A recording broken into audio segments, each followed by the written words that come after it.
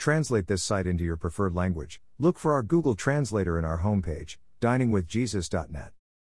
Traduce este sitio en tu idioma preferido. Busca nuestro traductor de Google en nuestra página de inicio va, diningwithjesus.net. Pastor Chris White says to all of you, hello my friends. May the Lord bless you today. Hola mis amigos. Que el Señor los bendiga.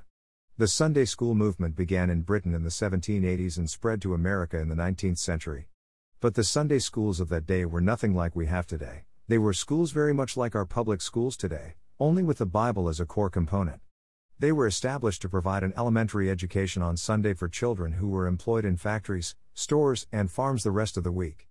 Eventually, child labor laws were instituted and the institution of the public school was created, relegating religious instruction to the churches.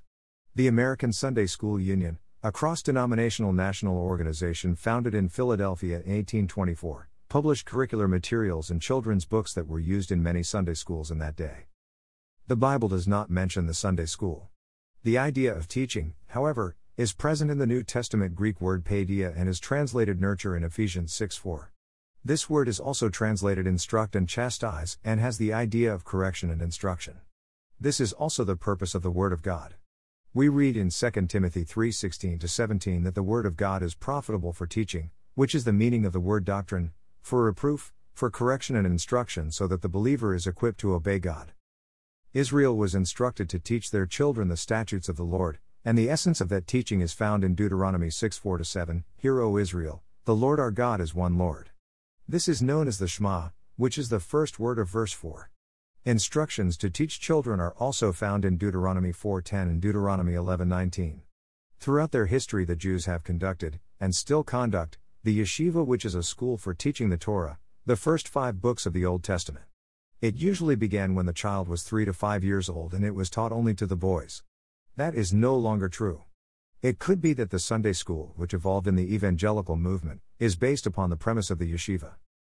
We need to remember that in the early years of the church, believers met in homes or caves or areas where they would not be discovered due to persecution.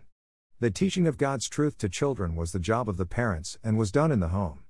Sadly, this practice is no longer a priority in the homes of many believers, and many leave the instruction in God's Word to the church and what we now call the Sunday school.